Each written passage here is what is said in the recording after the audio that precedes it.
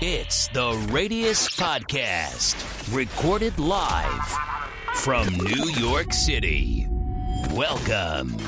Welcome indeed.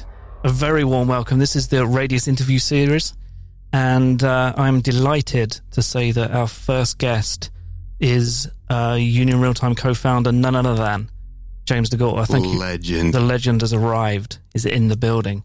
And thank you for taking the long trip from your desk here, 14 foot. Yes. So we're gonna talk to James, and we're gonna get some insight, and we're gonna find out how this company started, and let's get into it. Okay. My first question to you is your school days. Where did you go? What did you study? What were you good at? Well, this is a really boring start, but I studied at Skidmore College, economics. Spent most of my time playing lacrosse, though. So you went for sport? I would say so. Okay. So you excelled at lacrosse? Arguably. Arguably. Can't remember anything else about your time there. So I know you moved to New York City shortly after graduation. How did that happen? How did you make that decision? Yeah, I was coaching lacrosse in central Pennsylvania, selling milk to pay the bills. All my friends were in New York selling milk. Yeah, I was a milkman. This is the guy that first thing in the morning takes the. What do you do? Yeah, no, I would. Well, I'd meet the truck. I'd meet the truck at the grocery store, and I'd fight for shelf space. Oh, right. Yeah, if you want a little insight in how to grocery stores work, and if you're a milkman, you got to get there early and you got to fight for the space. Yeah, you basically remove your competitor's milk. You put it back, keep it in the back cooler so it doesn't go bad. I mean, you don't want to ruin them. No food waste. But it's like, you like fight for shelf space. You got facings. They're called facings. The more facings you have, the more sales you do. So, right. I get in there and block and tackle. It's just it's a volume game. The more stores you hit on a given day, the more milk you sell. Amazing. I never knew it worked like that. Yeah. Well, the other thing, crates, those are golden. If you get an opportunity to, maybe put a few extra milk crates on your pallet. Yeah. For the guy to take back. It's look favorably upon. It's a real life skill. Okay. So, but yeah, my friends were in New York having the time of their life. So I was like, I got to go to New York. You had serious FOMO by this point. Yes. So what was your first job when you got to the city? Well, after three months on the couch, it was whose couch? Scott and Newt, college buddies. Shout out. They put me up. It was a financial representative at Fidelity. Kind of like a sales job. Okay. You enjoyed that? No. No disrespect to Fidelity? Yeah. No disrespect to Fidelity. It was just, I'm not cut out for customer relations. Appreciate your honesty. Now, I know you were, at some point you became a research analyst. That presumably wasn't at Fidelity, but you moved on to... Yeah, I got my CFA and just started applying to... Well, I got level 1. It's many levels. It's very complicated. Right. I only got 1. No, I think I got 2, but I got 1 first. Started applying to every hedge fund I could, and this one called me in, and they gave me a shot. But he was like, what you should do is just take a 2-week break from your current job in case it doesn't work out. I was like, what do you mean? Why isn't it going to work out? Well, a couple of days later, I found out why. But right.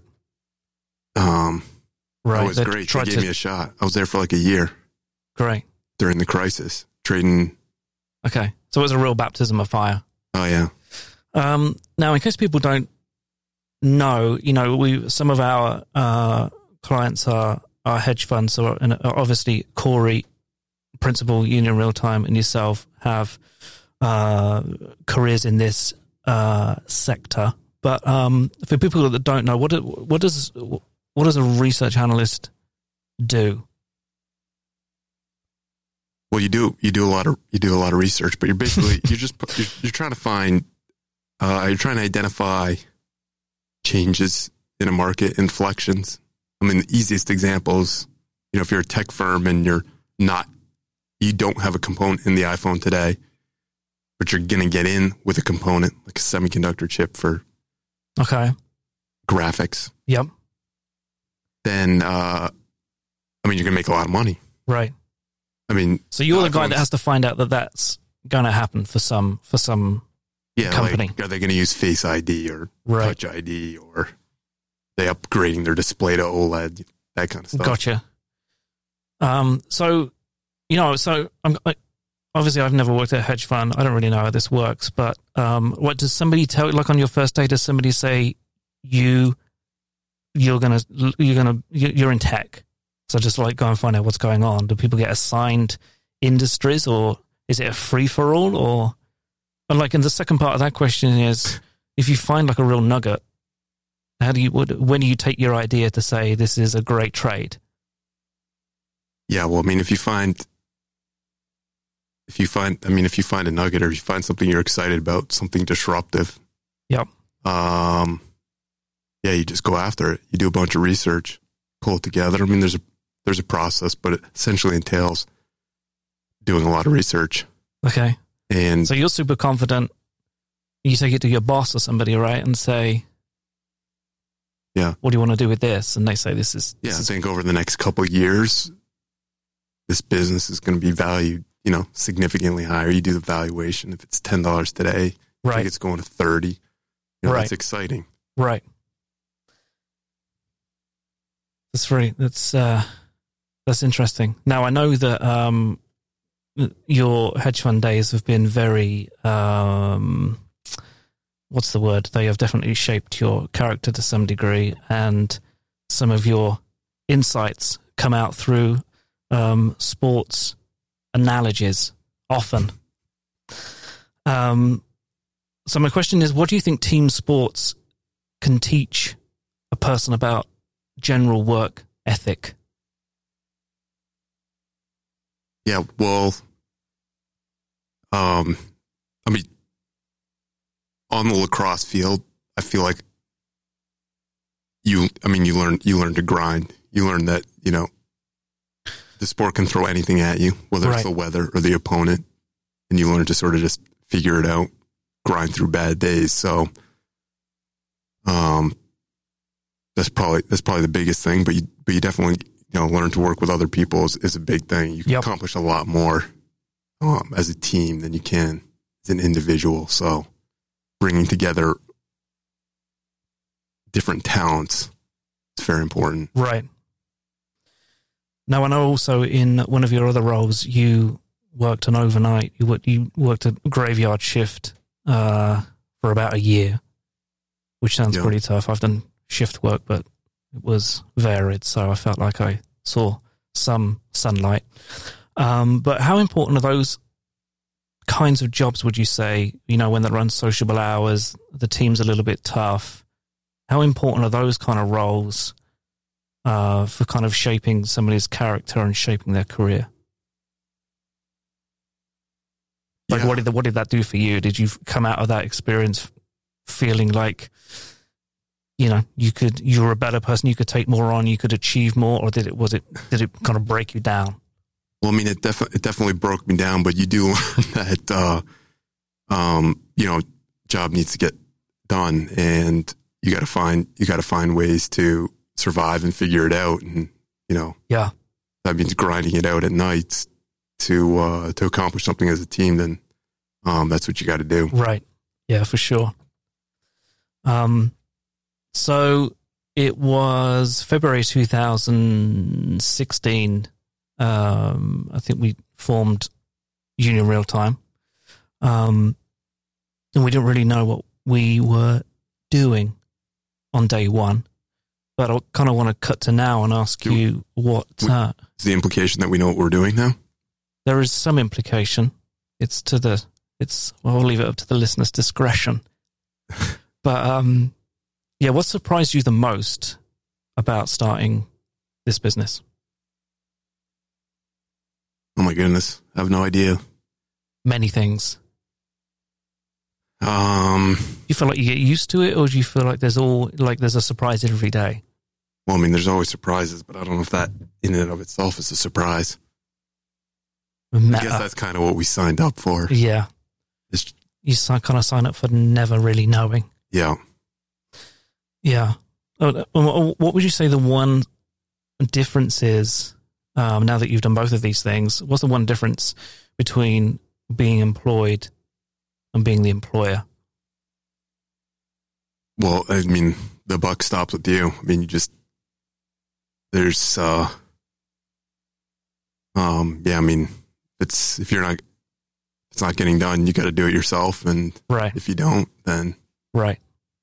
Is there a degree, is there a difference between the kind of responsibility you have when you have employees compared to when you had that really great idea and you researched it as the head fund, and they put a position on that was crazy and you kind of like felt some degree of pressure? What's the difference between those two types of situations? I mean, they're actually not that, they're not too different. Right. I mean, I took a lot of, if you got $50 million investment, going, you take a lot of responsibility for it. Right. So,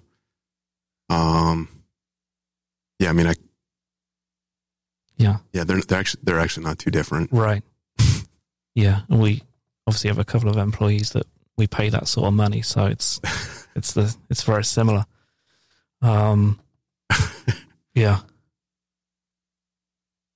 So, you mentioned lacrosse a lot and these sports analogies, but what's the one piece of advice you would give yourself if you could go back in time? There's little James coming off the field. He's in tears because he got a stick in the chest or whatever happens in lacrosse, and you're there on the sideline and you're like, hey, little James, don't worry about it, because what would you say?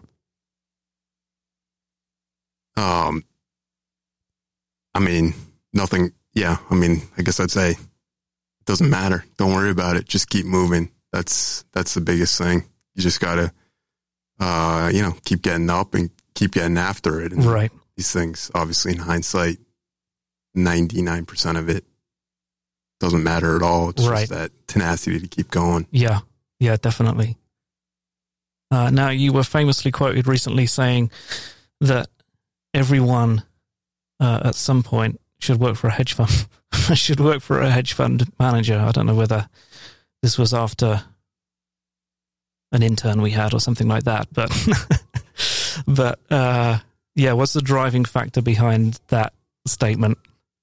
Yeah, I think a trading desk is a great place to learn. Like my son someday is going to do an internship on a trading desk, if nothing else, because it's a great environment where you just learn to swim or sink, and you learn to prioritize, you learn to think dynamically, you learn to get things done quickly. Yep.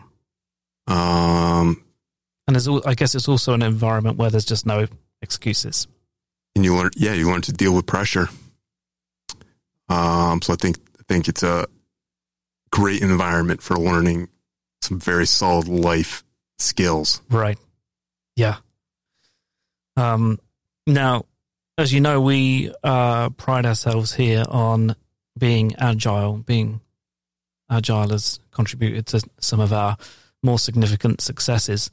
But how would you say you cultivate that type of culture in a new company? So, I mean, I guess it's easier when it's a small company, but how do you maintain that as the company grows? Yeah, I think the biggest way to maintain or to create a culture of agility is to lead by example. I think many people are surprised at how agile we are and can be perhaps a little uncomfortable for them, but as they, see how you can solve problems and, being relentlessly creative. Right. It's very important.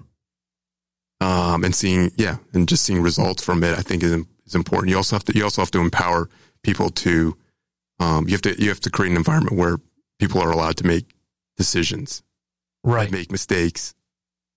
You can't stifle. You can't, on one hand, encourage it, but stifle it. So right. Yeah, I think it's one of those things that the word agile describes a software development methodology. Certainly on the tech side, this is something people in this space are very much used to, and it's been important for us to to embrace throwing stuff away that we did 3 months ago, because it's just not getting the job done anymore. And it could be 3 months, it could be 3 weeks, and that's just one of the tougher parts of staying agile.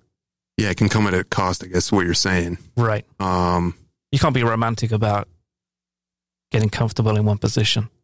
No. Which segues lovely to my next question. What's the one mentality that can kill a business? And I kind of think we've answered it. Yeah, I mean, it would definitely be the opposite of agility. Yeah. To quote a famous philosopher, you must always be finding ways to put yourself out of business. Yeah, who said that? Or your competition will do it for you. This is true. Disrupt or be disrupted. What are some of the lessons that you've managed to take from other entrepreneurs that you admire since we started this thing? Oh, well, my favorite entrepreneur is Elon Musk by a mile these days anyway. I mean, there's nothing more exciting than this story right now. Twitter is, I mean, I am fairly rarely on social media. I don't really get it per se. So I'm not the best to speak on this topic, but I think what he is doing on Twitter is just ridiculously incredible. I mean, he's just dominating the scene. They've got like the best brand, the best auto brand in the entire world, and they've spent zero on marketing. And I mean, it's almost entirely attributable to his Twitter game.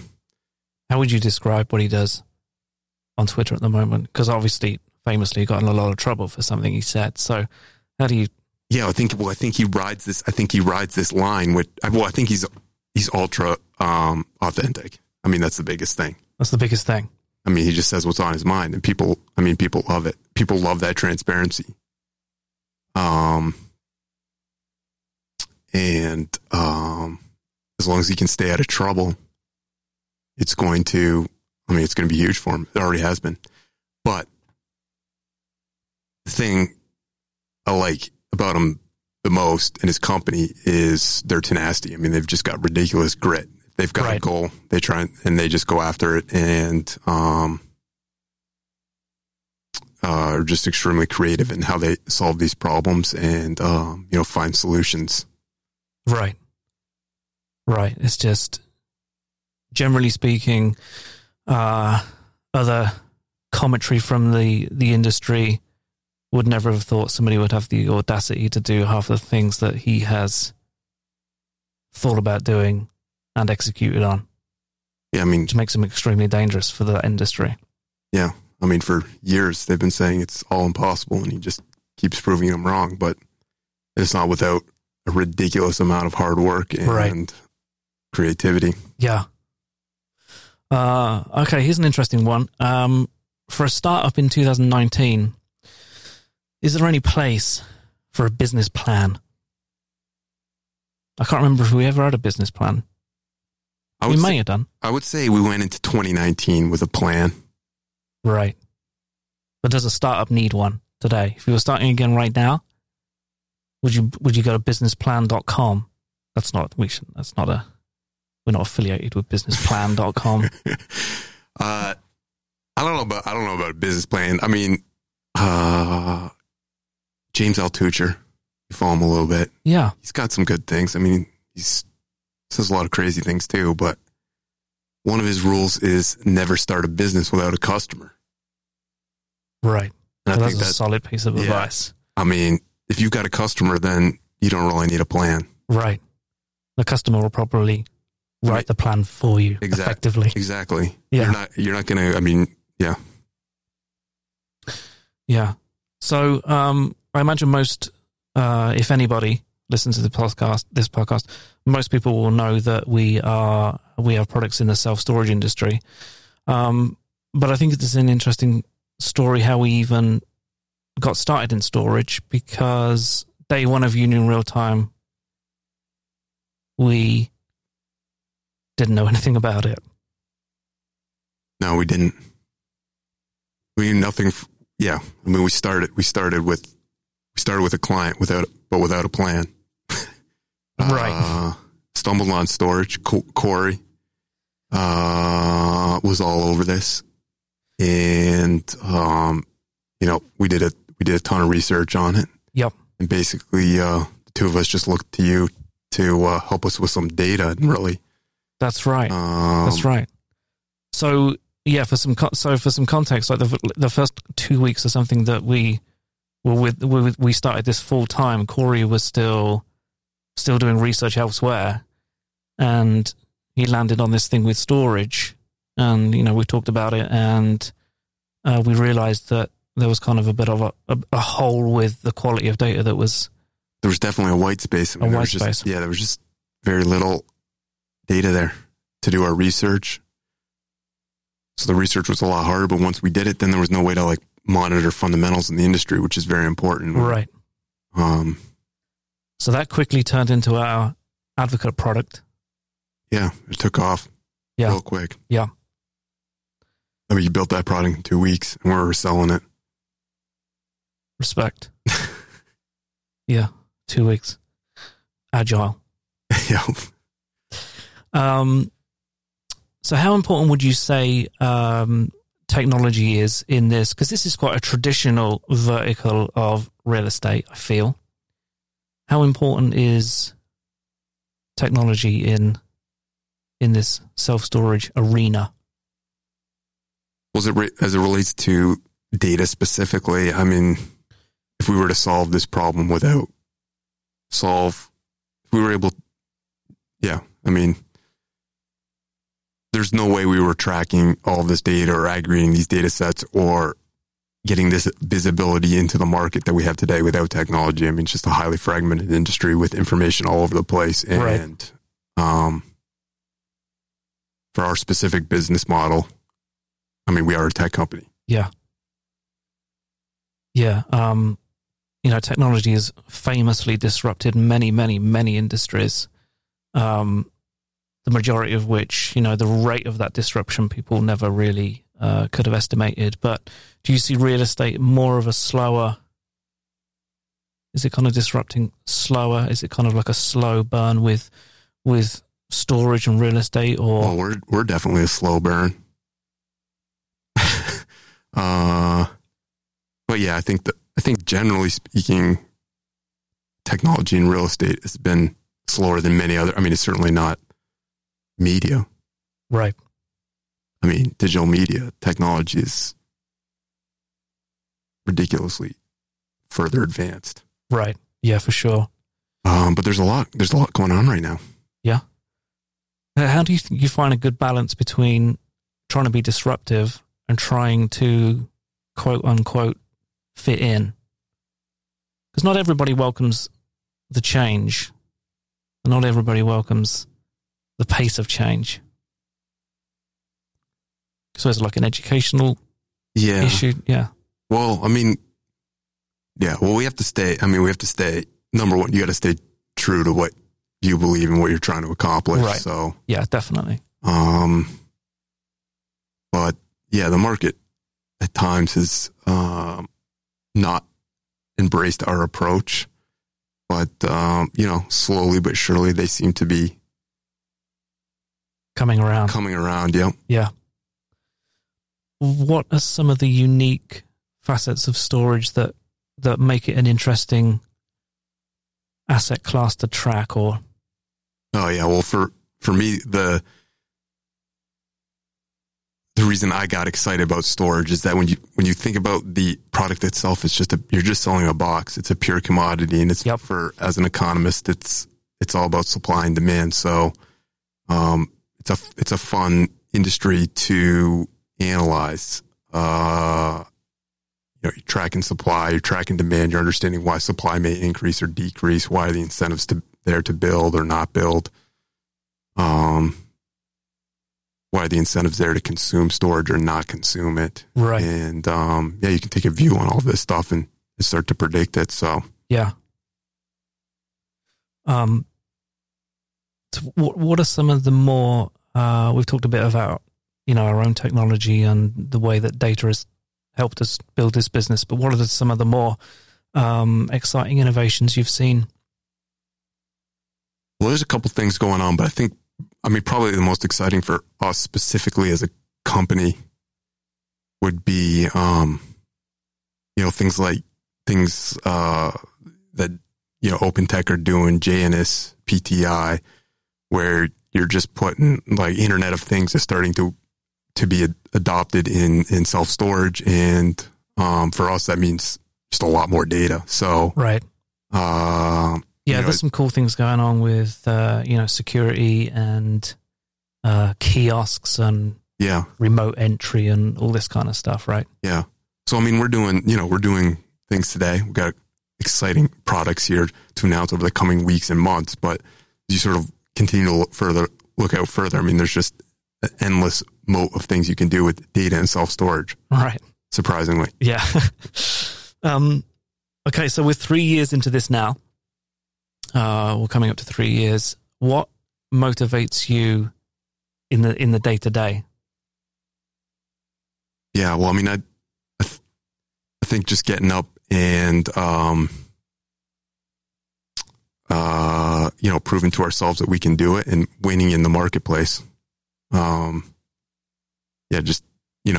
Proving others wrong and, creating something that hasn't been done before. And, right. Sort of proving that is possible.